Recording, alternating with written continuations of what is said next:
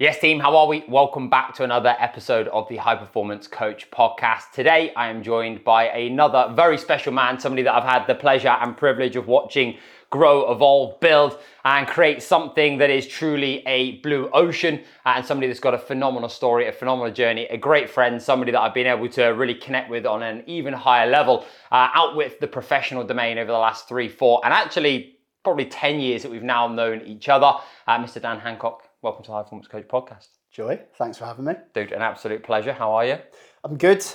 Braved the rain, getting through. Yeah, we were just talking about how terrible the weather has become and the impact that's had over the last few days in terms of mood, energy, and it certainly takes its toll, doesn't it? I'm going to be miserable all day today.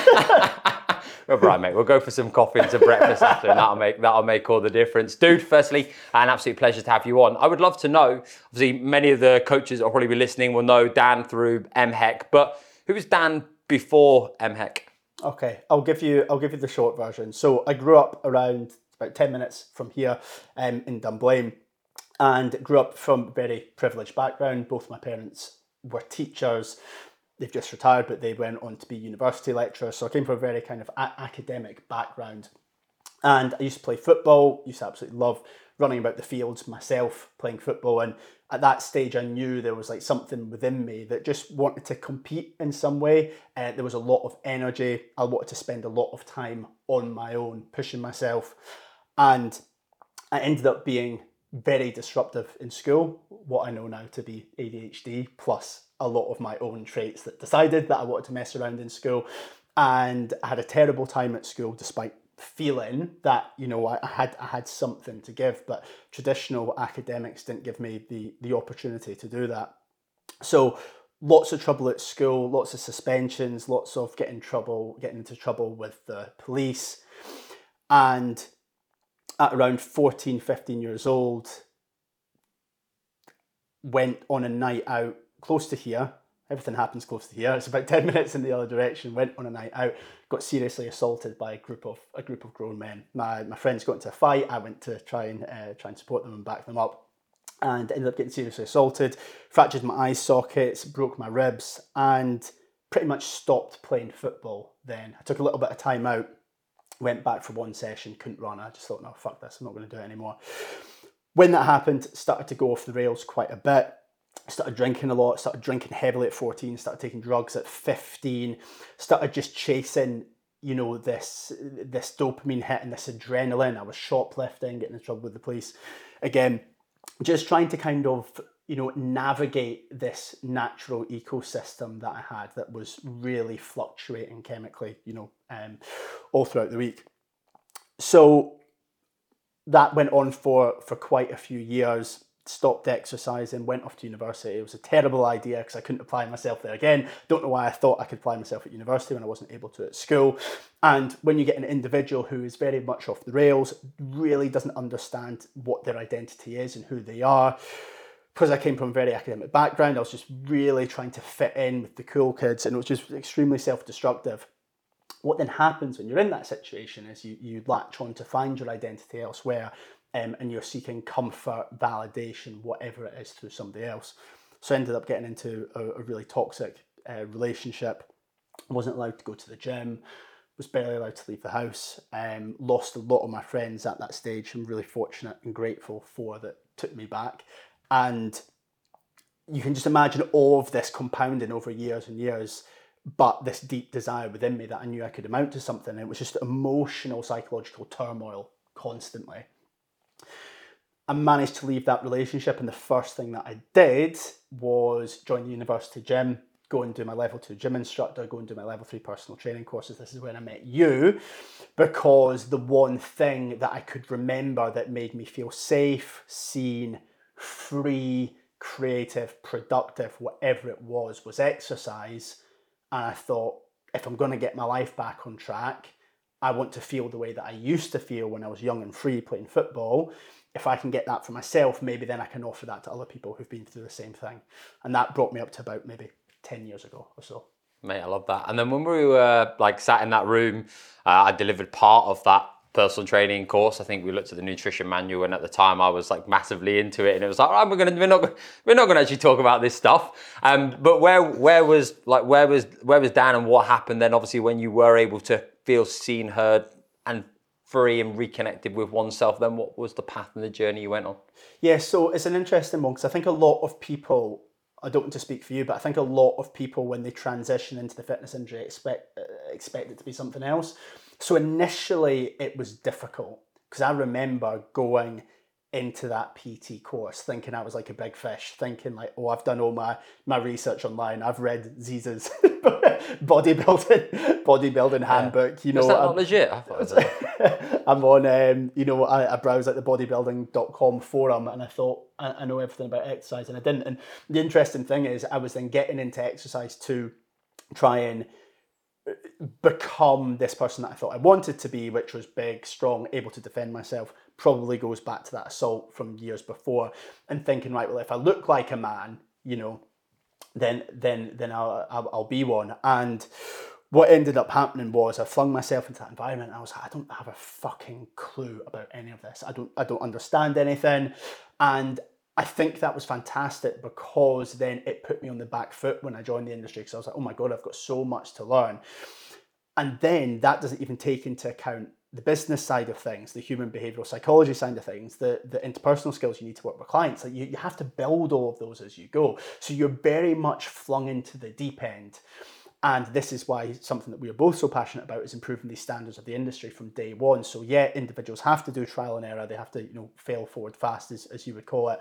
But we need to try and get a better standard of individuals coming into this space so that they're better prepared to help the vulnerable people that need it most. So PT'd for a few years, didn't have a fucking clue what I was doing, just didn't have a clue how to market anything, didn't really have a clue what I was doing in my sessions, but I was good with people, so that helped massively. And after a few years of doing it, I just started to then realize again, although I'd built up all my skills to coach a client, I found myself back at square one again because I started to identify that all these individuals were coming to me with a lot more complex things going on than what was on the surface. And it didn't take too much to probe and find out that, an individual was coming to me and they were saying, Dan, I want to lose fat, or I want to change my body shape. And if you ask why 5 times, immediately you understand the real reason that they're coming. It's low self-worth and insecurity. You get other people coming to me and they're saying, oh, I just really want to improve my health. And as we know, no one wakes up in the morning first thing and says, oh, I want to change my life today. We know that that's probably actually came from a health scare, whether it's a personal one or maybe a family member. And then there was another type of client that would come, and I would love this client because they would be like, oh, I don't care about fat loss. I want to prove something to myself. I'd be like, fucking yes, great. This is going to be a great client. Thank you for saying something that I'm more interested in. But then when you ask why 5 times then, and you peel it back, that's coming from a place of like confusion or loss of identity. Because again, no one wakes up in the morning and thinks, I want to run a marathon. This came from somewhere. So I started to then piece the dots together and identify that these people were coming, not necessarily just with poor mental health, mental illness, but just with confusion over what their overall goal was. What then essentially happened was I just had a light bulb moment. I was in the shower. All my ideas come when I'm in the shower, which Amy's fucking sick of because I run out just a towel on, being like, babe, guess what? Mate, you need to get one of those. Leanne bought me one of those pens. You got a waterproof pen. I've got one of them in there. It's like a waterproof pencil that you can literally write, mate. That's I'm going to get you that. Get me that for my birthday. But yeah, so essentially I just started to identify that people were coming to me with lots of different things going on. And I said, I'm not necessarily saying it was always poor mental health and mental illness, but it was low confidence, it was low self-esteem, it was low worth, it was lack of self-respect for themselves and their bodies, lack of identity, confusion over direction, loss of purpose, loss of status, loss of meaning in their life. And I just thought, I need to understand why all these people are coming to me. So essentially, I developed a methodology to be able to identify this, have early interventions, but then use exercise as a tool specifically to improve their mental health, but then also develop key life skills, characteristics, traits that they could learn within the gym, like confidence, resilience, and then develop the step-by-step process of how we could then grab these new traits, characteristics, and then apply them to everyday life. And that's kind of how the whole MHEC methodology and the initial beginnings started. Yeah, mate, I love that. The entirety of the ethos that now exists. Mate, we'll go back a step. When you stepped into, obviously, the gym floor for the first time, and you were able to go from 0 clients to obviously fully booked over those years, what were some of the skills and or some of the things that you believe that you had and or had to develop that allowed you the opportunity to go from like 0 to fully booked? Because I think quite often there's this interpretation that you need to, or this expectation that you need to have like X, Y, and Z, but actually I believe that it couldn't be further from the truth. I think it's some basic concepts that need to be in place. What were some of the skills that you felt as though you developed to go from 0 to fully booked in that time? Yeah, absolutely. So I think a lot of people will hone in on the marketing and the advertising, which is obviously it's a crucial thing. You could have all the skills in the world, but if you don't know how to communicate them to people that you have these skills, what's the point? So those things are vitally important, but a lot of them come down to the coaching itself. It comes down to the interpersonal skills. It comes down to the way that you make an individual feel seen, feel heard. Because, not to blame it on this, but because I do have ADHD, I'm very impulsive and I like to talk a lot. And refining that skill of actually talking less was so it's something I've really struggled with today, as you can tell already. So that learning to actually speak less, learning to coach less, and learning to listen more was vitally important. Learning to connect the dots, I think, is key as well. So even say, for example, when we do our course, our award in mental health and exercise coaching assessment days, and we do the practical assessment, even when individuals are being practically assessed and they're doing a role play scenario of helping their client, they miss so many different cues. The person doing the role play with them will say these things and they're just missing out on these verbal cues. Even when it comes to like eye contact is massively important. It sounds like such a simple thing, but even as a coach, like body language is massively important as well. You've got individuals that come in and then individuals, basically their fight or flight response can be triggered by even looking into your eyes. It can be triggered by your body language. Because say, for example, if me and you were sitting here right now and I'm doing this is quite intense, right? You know, when me and you go for lunch, you'll see that sometimes I look about the place because basically like throughout time, like evolution, like basically when you're sitting like staring at someone, it's like you're going to go into battle, right? So think about it. If you've got an individual who's struggling with their anxiety or maybe has a nervous disposition and they're coming into the gym and you're facing them front on, immediately they go into fight or flight, immediately. So it's even a case of like learning like what body language is suitable, what level of eye contact is suitable. And I know this may seem like I'm going into loads of depth and being a little bit OTT with it, but the majority of your body language is non-verbal, and these are the things that could trigger an emotional anxiety response within an individual as opposed to the words that you say. So interpersonal skills are massively important, and genuinely caring about the individual. And I know this sounds really, really self-explanatory. This is something that, you know, you're fantastic with as well, is that you could have 100 conversations a day, but when you're speaking to me, I feel like that's the only conversation that you're having. And it's so difficult to get lost in the whirlwind of 100 clients working 60 hours a week and not giving that personal touch to the client. You just need to remember that they could be, you know, your 15th client of the day, but you're there only the one PT session of the day. So the interpersonal skills are key. They come first, and then understanding about kind of the neurological makeup and the behavior of those clients so that you can manipulate that positively even further. That's then what comes next. Dude, I think person first as always is the most important skill that you can develop 100%. What was the challenge that you faced from going from Dan, the guy that worked in Pure Gym as the busy coach PT who was fully booked, that was doing incredible things, to then going, right, okay, I want to develop this new award, and the identity shift that you had to go through, and also potentially the challenge that you had with respect to actually going through that transition and now being able to make it go from like nothing and an idea to actually a thing. Letting go, probably. Letting go of identity is massive. When I first started PTing, I was hanging about with lots of different groups of people, and you care about what other people think.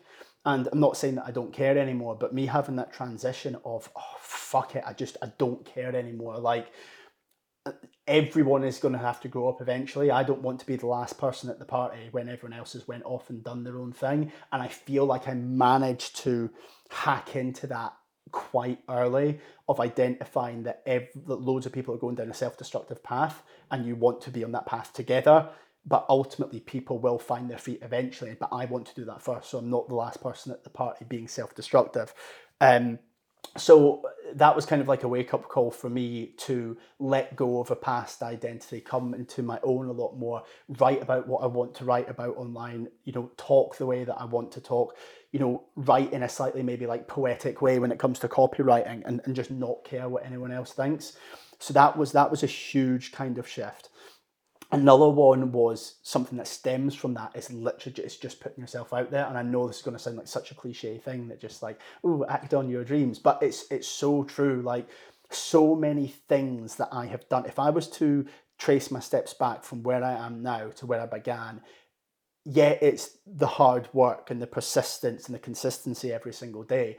But it's also probably about a dozen impulse decisions that I've made that I did not run by anyone else, that I just thought, fuck it, I'm going to do it. I'm not even going to think about it. I'm going to post it online, and things just start to snowball. It's happened multiple times. It's happened when I first started to announce that I was going to help people for free with their mental health. So I was working in Pure Gym and I did this, and that took off. As soon as lockdown hit, I announced that I was going to do free homeschool PE for parents. I got about 15,000 followers overnight from that alone. It happened when I was going to create the award. I hadn't even started it yet, and I announced online that I was going to do it because I put myself out there, and then I had to go and fulfill those duties, gained a great amount of momentum there. And it's probably happened about another 10 times since, of me not actually thinking about something, making sure that what I was saying was factually correct and wouldn't offend anyone, but just putting that out there and then thinking, right, it's out there, it's out in the open there. The world of social media will let me know whether it's a good idea, and then having to actively go and fulfill that. So that's massively key as well. And then I think one of the other massively important things is, and this is something that I really, really struggle with, but when it comes to all these things being fulfilled, identifying that things aren't going to happen overnight, and that things are going to get a bit boring at times, and that you could have the same day every single day for about 3 months, and that there's an initial spark and a lot of excitement and a lot of fun things that happen when you grow in a business. But ultimately, sometimes it's the boring things that you do kind of behind the scenes that you need to do, and then it goes through waves and it fluctuates.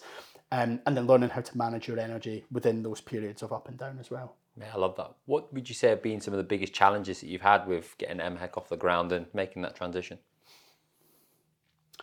So on paper, you would think the biggest challenge has been public opinion, but that's been my favourite thing because I love a fucking challenge.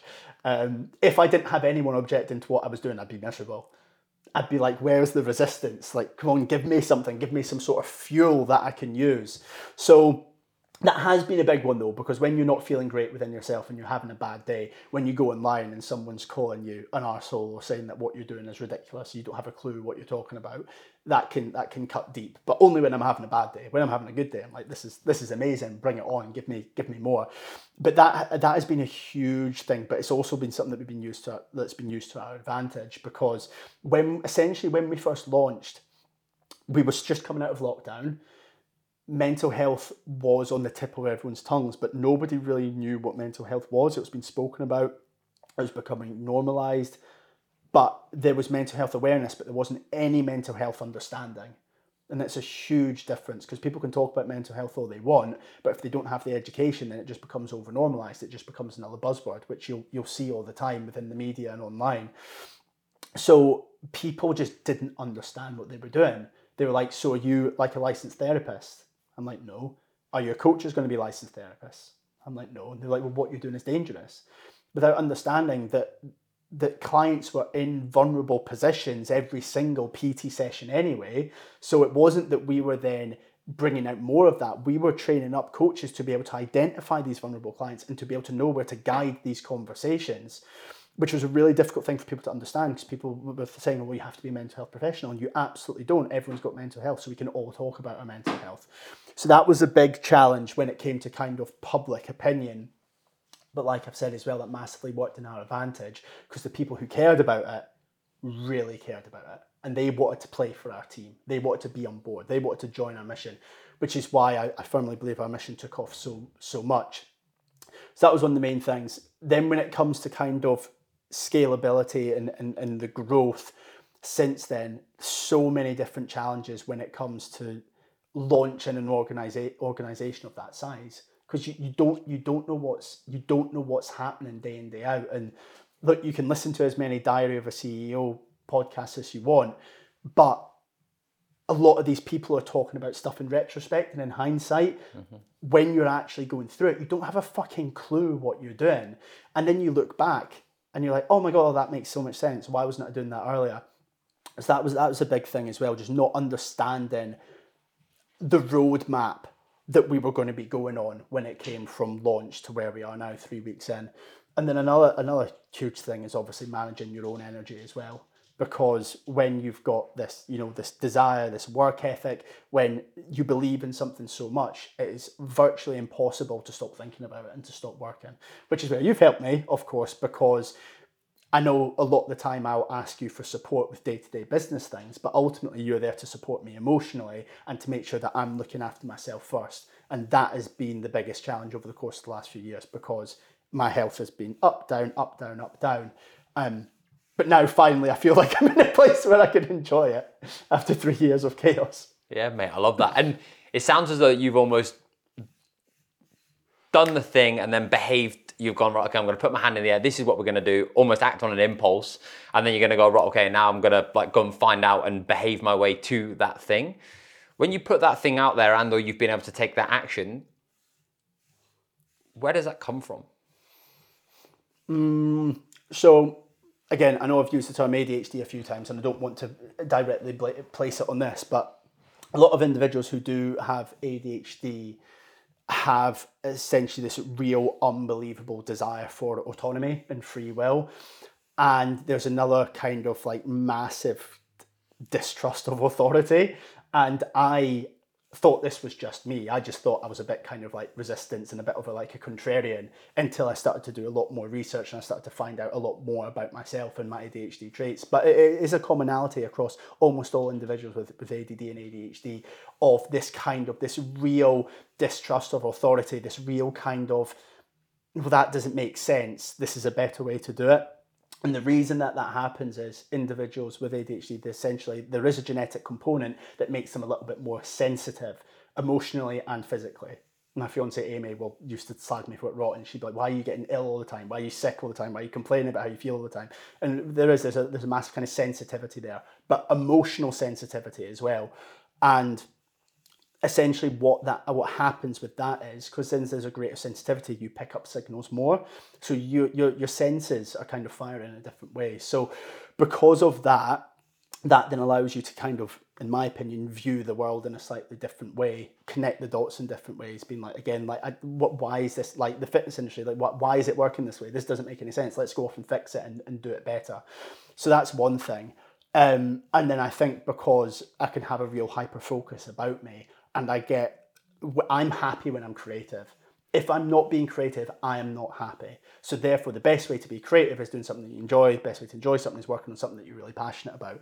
So I believe it stems from there, not again to make this a neurological thing, but I believe it does stem from there in part. But then it's obviously a choice from me to continue to do that, because it's just part of who I am now. And it's difficult to comprehend when people aren't kind of the same way. And I don't mean, anyone can have whatever job they want, anyone can do whatever they want. That's not my place to say. But for me, because I feel it is so deeply embedded in me, I don't really know any other way to do it. And have there been times when you've gone, I'm going to put this thing out there, and then you've gone, oh fuck, because now you feel like an imposter because you're going to have to step now into this, and there's times where it's like, actually, I don't know how to do this, but I'm just going to go and find out? Not when it comes to that. When I put myself out there, it's just this immediate adrenaline and dopamine that's like, right, just go, just chase it, just get it. The imposter syndrome or confusion comes to me when it comes to kind of day to day, and it's purely just coming from some skills that I'm still lacking. There's still some skills that I don't feel 100% confident in. When it comes to mental health and exercise, I am 1000% confident in that. I could talk about that all day. I genuinely don't believe there's anyone that would know what I know in greater depth, in a greater capacity to me. So I'm so confident with regards to that. when it comes to kind of day-to-day running of the business, that's still some areas where I will feel like an imposter, because I still need more experience. And I'll hold my hands up and I'll say that, although I coach other coaches with their businesses, I'm still, finding my feet, not just within the fitness industry, but within the business space as well. But it's also a good thing, because it's a positive challenge. I know there's still so much to learn, and that generally, I'm not saying this, it sounds like a cliche, but I'm excited about that. But yeah, probably day to day. But then again, the imposter syndrome comes from self-doubt. Self-doubt comes from not having the energy to be able to think of a solution. And then that comes from your own tiredness or fatigue. So it all comes down to you as the individual, and making sure that you have the energy to solve these problems. So it always comes back to the person. And going from that transition from Dan PT to now building a company and organization, and now obviously running team and being able to actually understand, like, okay, I'm actually now needing to put certain people in certain places and certain seats. What's been some of the biggest kind of like lessons that you felt as though you've had to step into with doing that? Because as far as I'm aware, from my understanding of you, like there's very few people that you've known around you that are kind of walked the path that you were then wanting to walk and step into. Yeah. I think it's like, it's understand. I think I've spoke to you a couple of times before about this. It's about understanding what you want from an individual and their role, and knowing when that individual is maybe doing things in a different way that you wouldn't do, but then that's okay because they're bringing something different. I think it's being able to really understand the different ways that people work. Some people will be more creative, some people will be more productive. Some people could actually potentially work less hours that week, but get more done. So if you've identified that maybe they aren't putting in that extra couple hours, I'm okay with that. Ben, who's business operations manager and my best mate, he comes from a corporate background. So that's like a big no. I don't care if some of my staff would work less if they get the work done. So I think it's identifying the ways that people work, which comes from spending a lot of time with them when they're working, and then also understanding how to coach them through that role. I'm the biggest believer in like just literally just telling them what to do and then let them do it in their own way. Then if it needs some fine tuning, great. I don't want anyone to do it in the same way as me. So that's been a big challenge, because again of a lack of experience. I'm like, well, this individual is doing it this way, but I want to do it that way. Therefore, should I be getting this individual to do it this way, or should I just be letting them do it that way? So that's been a big challenge. Also, I found it very difficult with some people to be firm and strict and have this kind of authority. Some people I'm great with, some people I'm not. And there would be lots of times where I would get really frustrated and wound up at people for not doing things a certain way, or not doing things the way that I want them to be done. But then when you reflect and you do a little bit of soul searching, that comes from your annoyance at yourself from not being authoritative enough. It's actually got nothing to do with them. It comes from your own annoyance at yourself for not being able to hold the standard high enough that would then be able to hold them accountable. So that's been really difficult. And this is all to do with like people management and stuff. And then one of the things that we've only started to do recently is really start to put more things in place when it comes to like an organizational hierarchy. But I'm not going to say that like this has necessarily been like a challenge or a mistake or a lesson, because actually I'm quite glad of the way that we've done things so far. And we've done amazing things over the last 3 years. The whole company is best friends. It's fantastic. I'm actually really happy that I allowed that culture to kind of manifest naturally. And now it's a case of a couple of years in, right, boom, let's go. Now let's really start taking things seriously. If we'd embedded a lot more of a serious approach right back at the start, I think productivity-wise, we would have been better. But culture-wise, I don't think we would have been. Not to suggest the two can't work in harmony, because they can. But yeah, that's been a challenge. But again, it's like you don't know, you can't learn this from a book. You have to just go through it, and you have to just put yourself out there, make the mistakes, and then learn from them, and then grow. Yeah, you can only connect the dots looking backwards. And I think your biggest lessons and experience, your biggest lessons fundamentally come from the experiences that you now have to go through. And some lessons have to be experienced in order for them to be like understood. Ben and Troy, the incredible goats that work inside the High Performance Coach, as they would call themselves, obviously came and delivered a talk for you guys down in England, probably around this time. Well, actually, probably a few months ago. It wasn't this time last year. June. And June it was, yeah. they fed back to me that the community, the culture, the cohesiveness, and the energy within that room was contagious, was phenomenal, and was like one of the best things that they've now feel as though that they've kind of like been a part of and also now seen.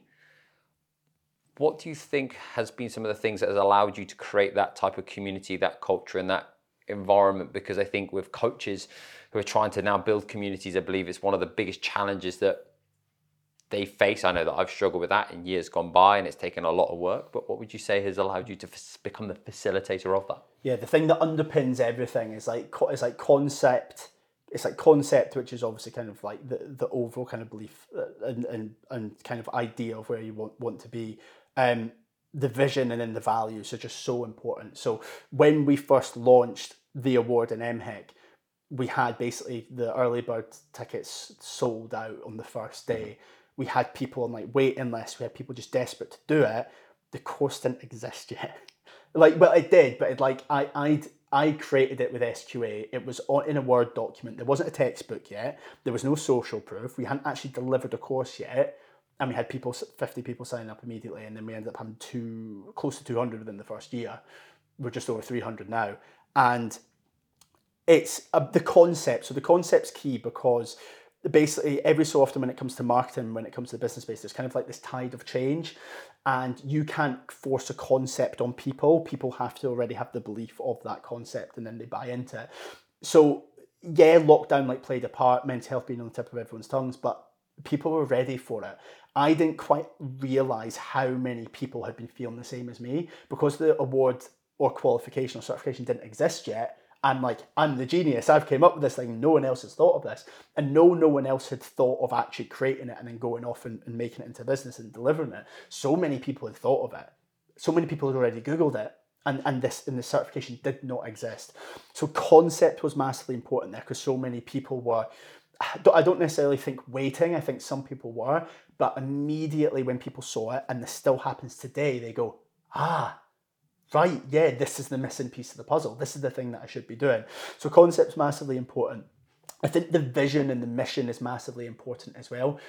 When individuals come and buy a product from you, they are buying the logistical side of things. They're not necessarily buying the physical side. So the logistical side of, so for example, if an individual is coming to join HPC, right, you could be like, right, well, you get support from me, Ben, Troy. We do these tune-up sessions. We've got ones on Mondays, Fridays. We've got these additional sessions. Here's what your learning looks like. Here's what sessions look like. People don't really actually buy because of that. That's like the cherry on top, right?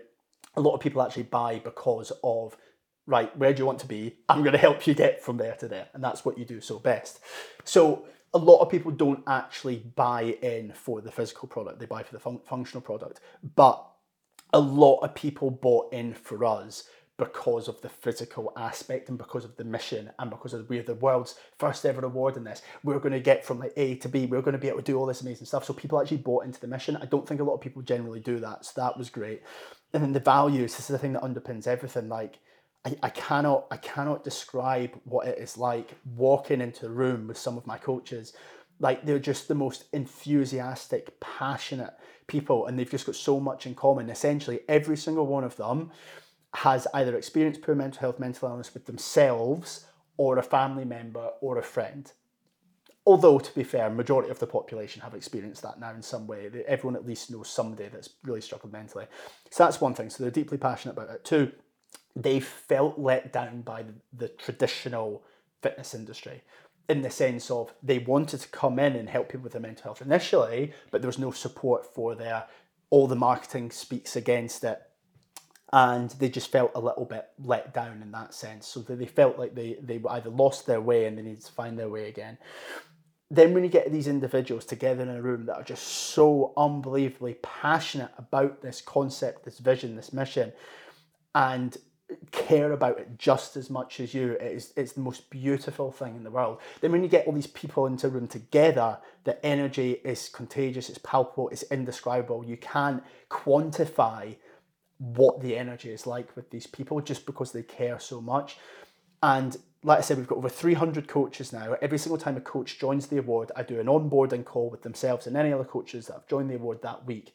And every single one without fail, I go away, I smile to myself, I laugh, I voice note Ben, and I say, yep, we've got more recruits, because they're the exact same as us. And they say the exact same thing. They're all here for the exact same reason. And those things, it's like difficult because you can teach it, but you can't. I think as long as you've got, like I said, the concept, the mission statement and the values there, then people will come to you naturally. And then it's a case of actually, let's take a step back, let's let everything take care of itself. As you'll know, some of the conversations that they have together when I have zero involvement in are the best ones. So then take a step back, right, you've created this thing, now just kind of let it flourish naturally. Yeah, buddy, I absolutely love that. And as you've scaled and grown and you've gone from like, this is just an idea to now 300 coaches, team, organization, and obviously your role has now shifted. How's Dan been able to like manage, lead, look after oneself? Because ultimately you are the figurehead, the front facing, also the guy that's kind of like at the top of the tree pulling the strings, and fundamentally it does all come back down to you. How would you say that you've been able to manage oneself through that period, and how's that been? It's extremely difficult. Like, I think, do you see, genuinely, if this is 3 years in, I'm feeling the best physically and mentally that I've ever felt just now.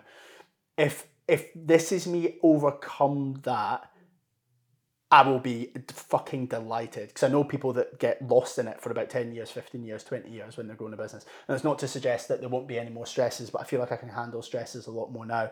I used to run away from stress. I used to avoid stress, which worked initially, because I was like, right, okay, if I just remove stress from my life, therefore I'm going to be fine, without, really kind of appreciating that stress will rear its ugly head and bite you on the arse when you're least expecting it, and then because you're not expecting it, you're going to react to it worse. So stress management and understanding is massively important. This may sound a little bit kind of counterintuitive, but I think sometimes you do have to make the mistakes as well. I spoke to some of my coaches about this the other week, actually, and one of them is not taking a day off. They're an incredible coach. Like, they've done amazing things. They've grown their business massively over the course of the last couple of years. Love them to death, but they're not taking a day off. And I've used every trick, technique, tip, whatever, to just try and explain to them in a different way why they need to, and they're not doing it. And I just actually held my hands up and I went, you know what, you need to just do this. You need to go through it. You need to experience this for yourself. You need to actually feel what those burnout, emotions and fatigue feel like for you to make a change. There's no more that I can do, but I'll be here to pick up the pieces once that happens and then guide you in the new direction, help you recuperate and recover. Stress management is massively important, but like I said, I feel you do need to go through it a certain amount. Understanding your emotions is so key. And a lot of my team will like joke about this. So, like, for example, the other day, me and Ben were having a meeting, and he said something that I didn't like, and I started to get angry. And I'm sitting there smiling, like, they're just totally, like, you would not be able to feel anything of my body language. And I went, I'm really angry. And he was like, well, I'm really angry that you brought that up. I said, I don't think that was appropriate to bring up now. Let's talk about it another time. It was fine. We hugged each other. We were like, right, it's all good. We both apologised, even though I was like, sorry for getting angry, even though I didn't get angry. I just said I was feeling angry. And then about half an hour later, I voice noted him. And I was like, okay, so I've just been thinking about the reasons that I got angry, and here they are. And then I listed them. And Ben was like, nobody does that. Like, I sat and reflected immediately on, right, why am I feeling a certain way? What led to this happening? What was kind of me feeling a bit stressed, and what with Ben that he could have done differently? And then we resolved it, and it was fine. And that only works from an emotional sense as opposed to a practical sense. But understanding your emotions is massively key. Like, even God, I remember the day that we launched, and you checked in with me the next day, and I was like, I'm fucked. I was like, I'm so tired. And you were like, well, no wonder. Like, you've been building up to this thing for months. You've had this massive high. Once you've got that massive high, there's only one way to go, and it's back down. I was like, oh. And I didn't even realise that at the time, but I notice these things constantly. Like, as soon as I'm about to be distracted, as soon as I'm about to feel vulnerable, as soon as I'm about to do something that's self-destructive, I analyse it, I try to stop, and I try to think, right, well, why am I doing this? And for people who don't do this, this may seem really obsessive, but it's absolutely not. It's putting me in control in a world where I'm not in control. And that helps massively. But again, it takes time to get there. Like only recently, I've stopped drinking recently, so like 32 days sober now, I believe. And Aaron, who's filming the Co-op podcast now, will know this because me and Aaron used to work together as well. And Aaron, there's times when me and Aaron were in the office together, and he would like go home. He was like, "Go home." He was like, "You're gonna get a headache tomorrow." And he would be able to anticipate that I was going to have a headache because of things that I was saying and the way that I was behaving, my general demeanour and body language and whatever. And he was like, "Go home, you're going to have a headache." Boom, next day I've got a headache. So other people were able to predict it first, which is obviously kudos to Aaron for being able to know me well and identify that. But it really, really takes time to be able to understand these emotions. And the reason that I brought up like alcohol as well is I was like self-soothing for a while. And as you know, you would always say to me, like, right, long week, put your feet up, enjoy a Moretti. And it worked for me amazing for so long until it got to the point where I was like, I am still using this as a crutch to manage stress. If I'm tired, if I don't have energy, if I'm stressed, that's the reason that I'm going to have a drink. And that makes zero sense because I need to work on being tired, stressed, and having no energy. And it's taken me 32 years to work that one out, but it's going well so far. So yeah, absolutely. And that almost goes back to what you're saying about the coach with the day off. It's like if I knew that I was going to come into conflict with you and tell you not to do, or it's like one of those things. It's like, again, some lessons got to be experienced to be understood. It's like, okay, you've got to go and walk your own path. And I think that's such an incredible like lesson you shared as a coach. It's like you're not there to try and tell them what to do, or like you can only like question and communicate and listen and hear and understand so much until it is a case of, right, okay, this is a safe environment that I need you to now go and walk your own path, learn and experience. And then when there are challenges and there are dips, and I'm going to be here to like support you, but you almost can guide somebody, but they've all fundamentally got to be able to guide themselves.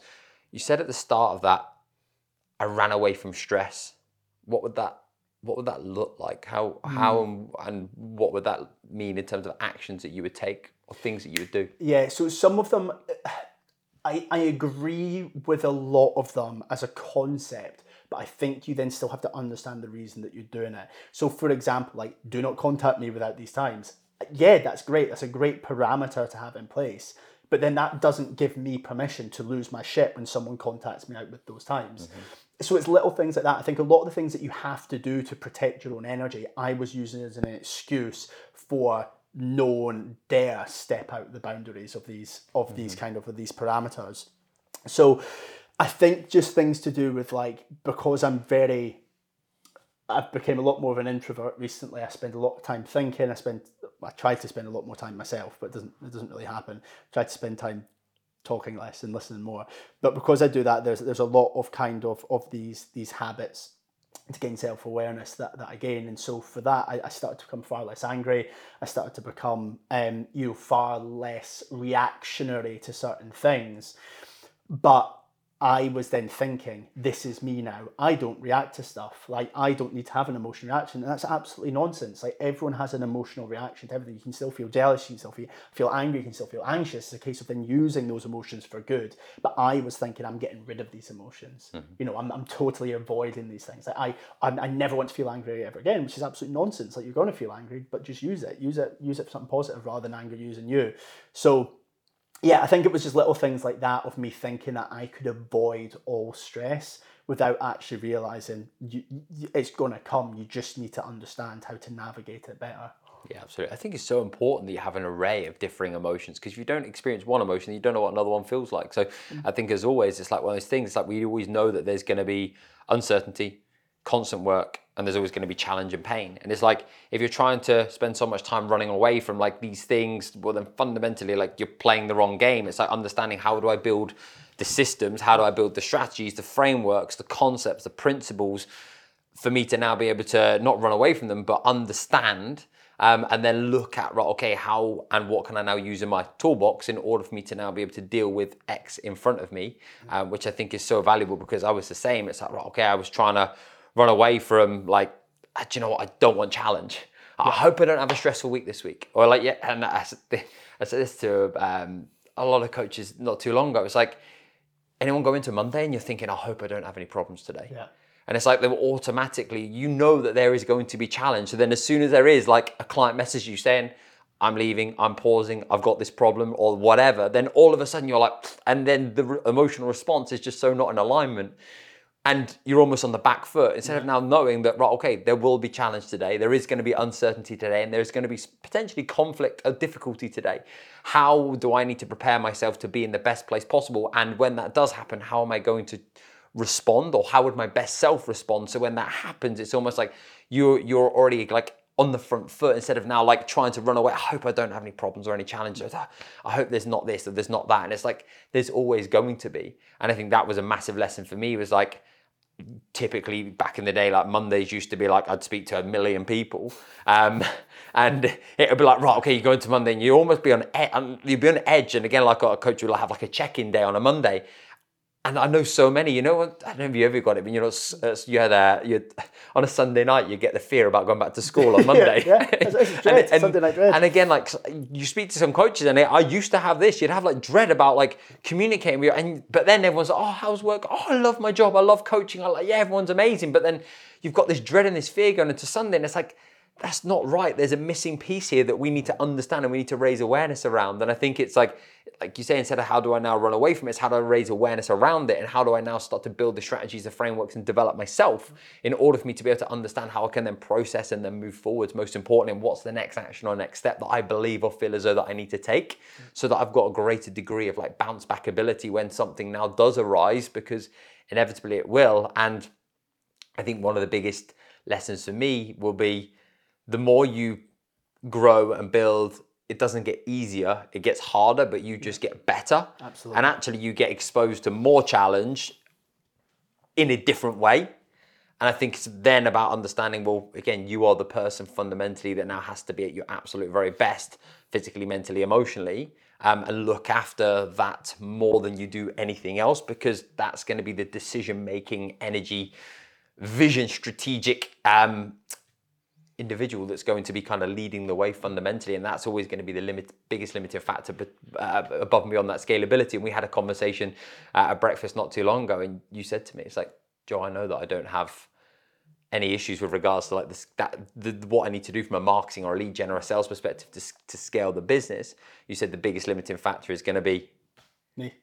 Yeah, 100%. What you've said there just hits the nail on the head though, because it's like, if you're going into this job, or whether it's coaching, PTing, business, run the business, whatever it is, and think it's not going to be stressful, you're not going to be able to do this job. You have to find fun in it. You have to find enjoyment in it. Because the whole, like, I've been really honest about it. Like, look, the last couple of years have been amazing, but I stopped having fun. I remember Ben said to me one day, he was like, when was the last time like you laughed in the office? Like, it was so serious.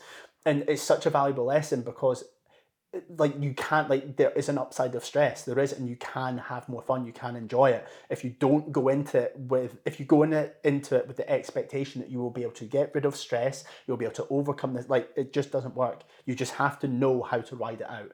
And that's been massively important as well. Like I said, like, it's a case of not avoiding it, but actually being like, well, how can I fall in love with this in a new way, with this new challenge, and then be able to have greater adaptability skills as and when things come up. Yeah, absolutely. And I think it's that thing, it's like pressure creates diamonds, but also at the same time it can crumble you. And I think it's about understanding. It's like, if I think about when I'm at my best, it's like I'm having fun, I'm curious, I'm exploring, I'm open, I'm free. I'm not really worrying about anything. I'm just like almost like trusting your own like intuition and feel.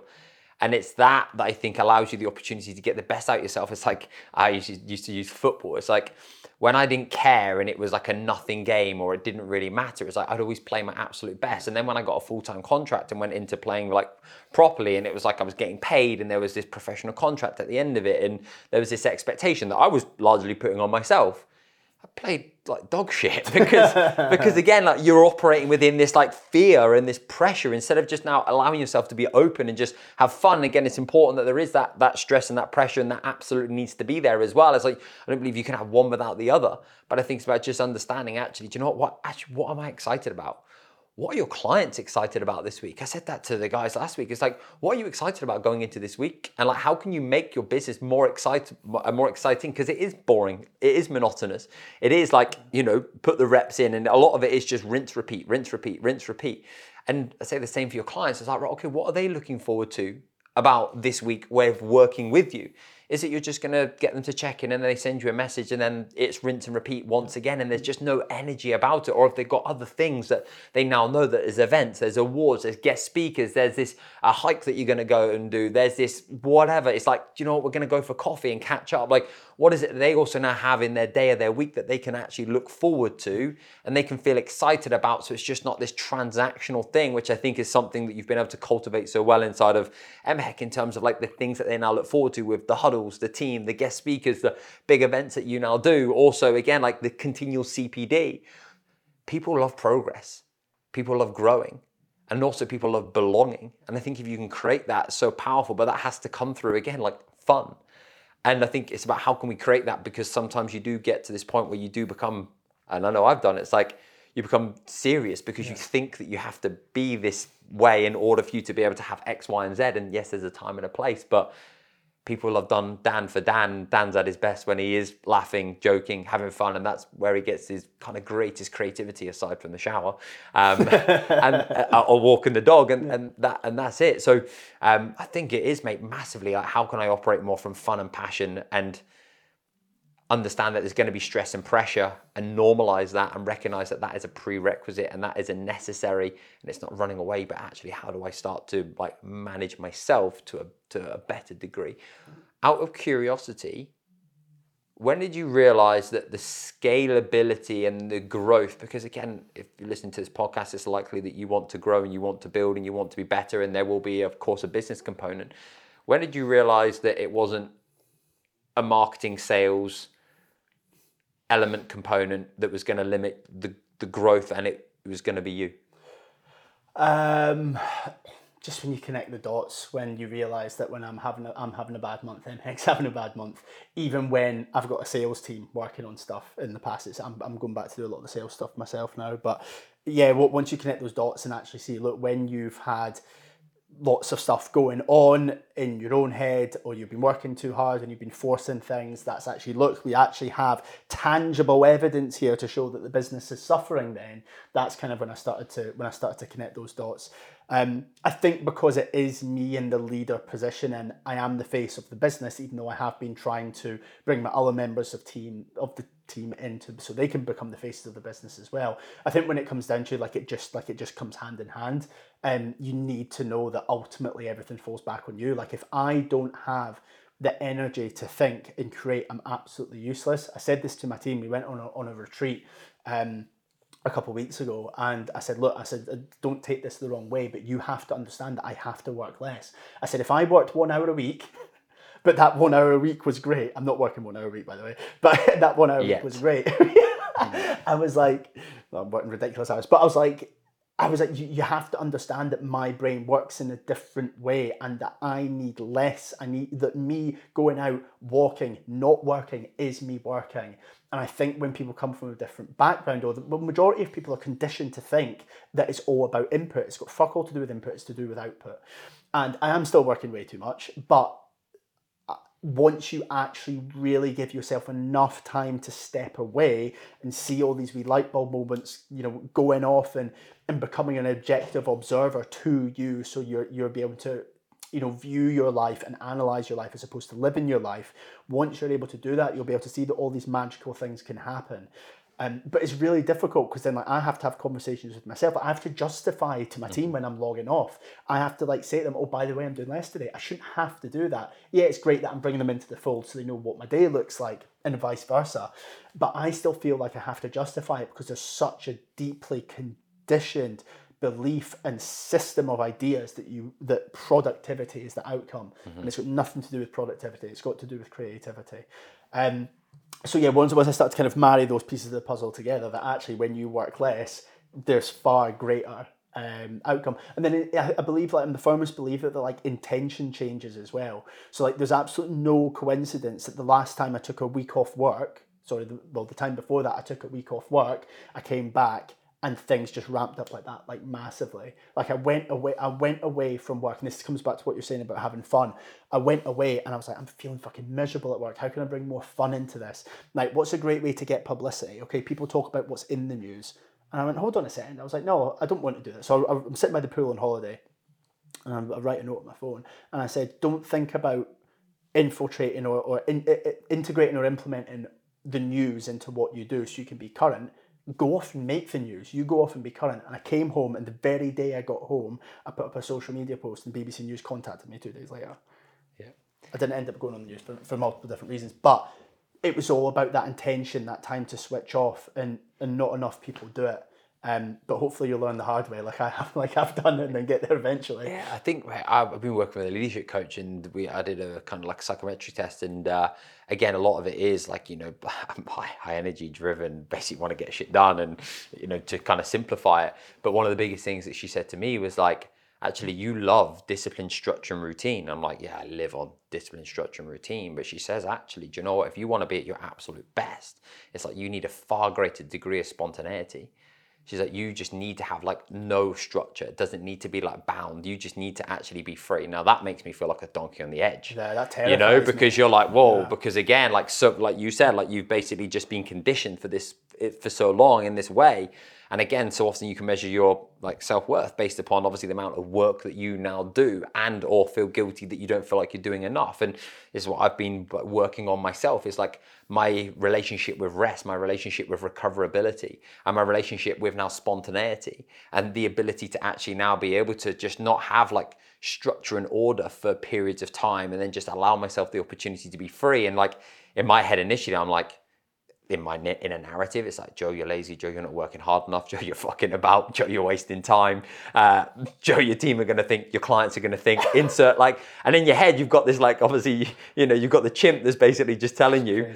Yeah. But every single time that I've done that, I've always come back in exactly the same way. And it's like, well, okay, new idea, new level of energy, new level of focus. This challenge that I couldn't quite connect the two together is now all of a sudden it's like symbiotic, and I can see it. And it's like, I don't know what I've done, because you can't put your finger on what you've done because you haven't really done anything. And that's the point. And it was like actually allowing yourself, and Ben always jokes to me, he says, mate, whenever you put yourself on a plane, I think I said this in a few podcasts, it's like when you put yourself on a plane, it's like when you get off a plane, you're a different bloke. It's like, so if you could just go and spend more time on a plane, you'd be far better, because I just think I put myself in a bubble where there's no Wi-Fi, there's no, like, I just feel as I'm not on the planet. And then I come off and I'm like, oh, I've just got this whole completely different perspective and view on insert whatever it is that I'm trying to focus on. And I do think it's just allowing yourself that opportunity. Yes, you've got to work hard, and yes, you've got to put in the reps, and yes, you just said like, putting in the hours, and I'm working ridiculous hours. And likewise, and you have to now do that. Like fundamentally, you have to put in the reps, but also there needs to be a degree of rest, fun, and spontaneity, because without one, you can have one, but without the other, it's not going to allow you the opportunity to go and progress as far as you possibly could do, And I think it is just trying to develop that, and also now normalize that and become more okay with that. And it's something that I'm struggling with, and have struggled with even more so in the past. And I know it's something that you've been like developing and improving and working on as well. Yeah. Apparently, if you've got a creative job, you shouldn't be working more than 35 hours a week. That's the threshold. Once you work 36 hours, those are shit hours afterwards. But it's, again, I'll keep banging on about it, but it comes down to self-awareness. Self-awareness is so key. Like I mentioned about what Aaron had said when it came to me anticipating I was going to have a headache. Last week, I was getting up at 6 and I was finishing at 3, because I realised that between 6 and 9, no one's bothering me, and I was getting so much work done. And when I say no one's bothering me, I get massively distracted as well, so I'm not blaming anyone else for that. But that was a great period for me, and I found that I'm really productive in the mornings. I'm waking up and I'm like, right, boom, let's go. So I was like, let's hack into that. So I was doing that. So I was like to everyone, right, I'm not going to log off at 3. And then last Thursday, it was about 3:15, and I messaged Ben, and he went, what are you still doing? Work and log off. And I went, no, I'll be fine. I've got to get this thing done for Friday morning. I had quite 3 big tasks that I needed to get done, and I hadn't quite finished them yet. But I could have easily logged off, chilled a little bit, and it would have actually been better doing 2 hours on Saturday morning, even though that's my weekend. That would have been better rather than just kind of pushing through then. And then he said, can you log off, please? He said, you're going to be shattered. And I was like, no, I'm going to be fine. And I've literally, honestly, I've been shattered for working that. I've worked like an extra 2 hours, and I knew that. And it's ridiculous. It's honestly, it's like a juggling. It's like a balancing act. And it now gets to the point where if I literally work an hour too much or 2 hours much, then I'm going to feel repercussions because my body's got so used to exerting itself to a certain level within that time period. So for me, you saying about not having like structure, like that kind of like more flexibility, that absolutely terrifies me. But then I can be really, really, really kind of anal about exactly when to log on, exactly when to log off, because then you can find that sweet spot of being in flow state when you work, recovery fine. Exact same like what your Whoop would measure when it comes to exercise. You know, you need to get that for your own kind of emotional energy when it comes to work as well. I think small behaviours are the difference. Your small behaviours when compounded over time. And again, I was speaking to somebody and it's like one of our coaches, and he was like, yeah, mate, I've realised, he's like, I play footy on a Saturday. And then when I play footy on a Saturday with the team, I basically then come home and may have a couple of beers. I then stay up 2 hours later. On a Sunday morning, I don't feel as fresh. So therefore, I would normally get up at 7. I now get up at 9. I've lost half my morning. So then I feel, well, fucking hell, this is pointless. I've lost a couple of hours. Then I fuck around until 12. And then I've got to sort the kids out.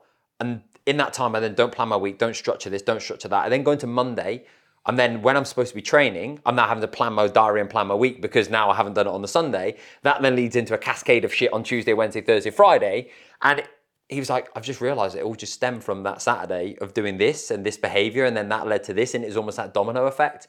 And it's like, again, you can only connect the dots and you look backwards. And he's like, so basically, I've just now realised that it wasn't because of like my diary that I had structured for like Monday to Friday or anything along those lines. It was because of like this thing that I hadn't even been aware of that I was doing, that was just that one little thing that just had that knock-on effect. And it is just those small little behaviours that do make a difference, that either take you one step closer or one step further away. And I think that's the same in terms of now understanding like your boundaries and where you're now going to be at your absolute very best, which I think is going to be huge. So, dude, we'll wrap up because I want to go for breakfast and have a coffee with you. Joe's treating me for breakfast.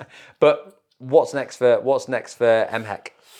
Oh, okay. So we've got lots of exciting projects lined up. What's really cool, I'll keep this as short and sweet as possible. What's really cool is that because we've essentially done so much work behind the scenes over the course of the last couple of years, we're now at a place where we're like, let's just literally market the life out of this. So Ben described it in the best way, that for the last couple of years, we've been laying the tracks as the train's been coming. Mm-hmm.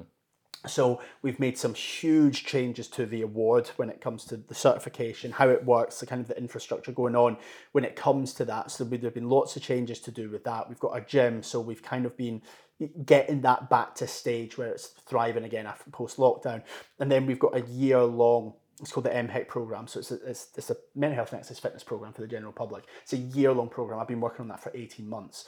So that's consumed a lot of my time. But what's really exciting now is not to suggest that the work is done, because the work is never done when it comes to continuous development within the products that you offer.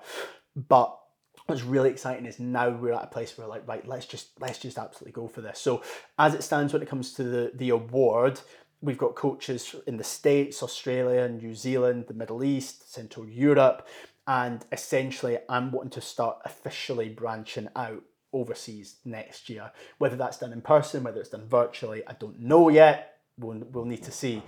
But we're starting to get that interest there already, and these other countries, you know, are going to be crying out for this award. And because we've got the infrastructure ready, we can now scale. So again, a lesson to anyone else is, I wanted to do this in year 1.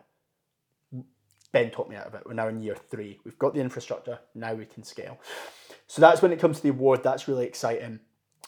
We are doing a lot of really exciting work within the community. So a lot of people think MHEC is just involved in the fitness industry and involved with PTs and gyms, but we have got coaches that are in the prison service who have been trialling MHEC within there with incredible results. We've got individuals receiving MHEC as a concept, as training, bringing kind of therapy and exercise together. Individuals, the most vulnerable individuals within prisons, who really, really high charge sheets, assaults, being found with contraband, self-harm, all that type of stuff, who now haven't had a charge sheet in 12 weeks. So we're now bringing MHEC into there. We've got MHEC going into schools, which is really exciting. So we are basically creating a program that our coaches can go and approach schools with, tried, tested, easily measurable, lots of social proof. Coaches can go in and start delivering MHEC within schools. The exact same thing happened within the corporate space when it comes to corporate wellness programs. So when it comes to the certification in MHEC, that's what we're going to be doing there, which is really exciting. When it comes to the MHEC gyms side of things, we've got a lot of coaches who have their own gyms that are potentially going to want to go through a rebrand and become an MHEC gym, or there could be a co-brand and kind of licensing arrangement there as well. So it's all systems go, but what's really exciting is we know it works. The proof's there. Proof of concept absolutely 100% works. We've refined it for so long, which is the boring reps that we've spoken about, very tedious, very monotonous. And now I cannot wait to really market the life out of it, advertise the life out of it, get more different people from different communities coming in, working with different clientele, having it work with them, and then just continue to grow and scale. I want this to be worldwide within the next couple of years, and I'm 100% confident we'll do that. Dude, I love that. And for those coaches who are interested in finding out Dan Hancock, MHEC, and Mr. Ben Lewis, the other MVP behind the operations, where's best for people to go? You can follow me if you want at Mental Health PT, but it's pretty much me playing with my dog. So if you like dash hunt content, then do that. But no, my social media is about me. It's about my mission. It's about me as a person, and I do talk about all things MHEC. But if you want to find out about the award, go and follow award_in_MHEC on Instagram, because that's when we share a lot more of kind of like the behind the scenes course content, what you would expect as a learner, learning materials, learning outcomes, what we're doing with our coaches day in, day out to help them become certified MHEC coaches. So I would check out the award Instagram page. If not, check out mymhec.com. That is a base where we talk about all things MHEC, from the awards to the gyms to the MHEC program. Specifically, if you're interested in the award, put a /award, so mymhec.com/award, and you can come and find out more about the award on that page, why we feel you as a fitness professional should be doing this award, how MHEC can be integrated into your service. And there's lots of ways you can find out more. You can speak to me directly. We can have a one-to-one call if I feel that you're a suitable candidate and this is something that you're wanting to progress seriously. Or we do free information webinars every single week as well. They last 60 minutes out your day. Nothing to lose, everything to gain. Come and find out about the award and how you can become a certified MHEC coach and help us on our mission, revitalising the health of the country. Dude, I massively appreciate your honesty, openness, energy. Let's go and eat brunch and have a coffee. Mate, so much love for you, appreciation for you, and I'm excited for what's to come. Mr. Dan Hancock, thank you. Thank you, mate. You too.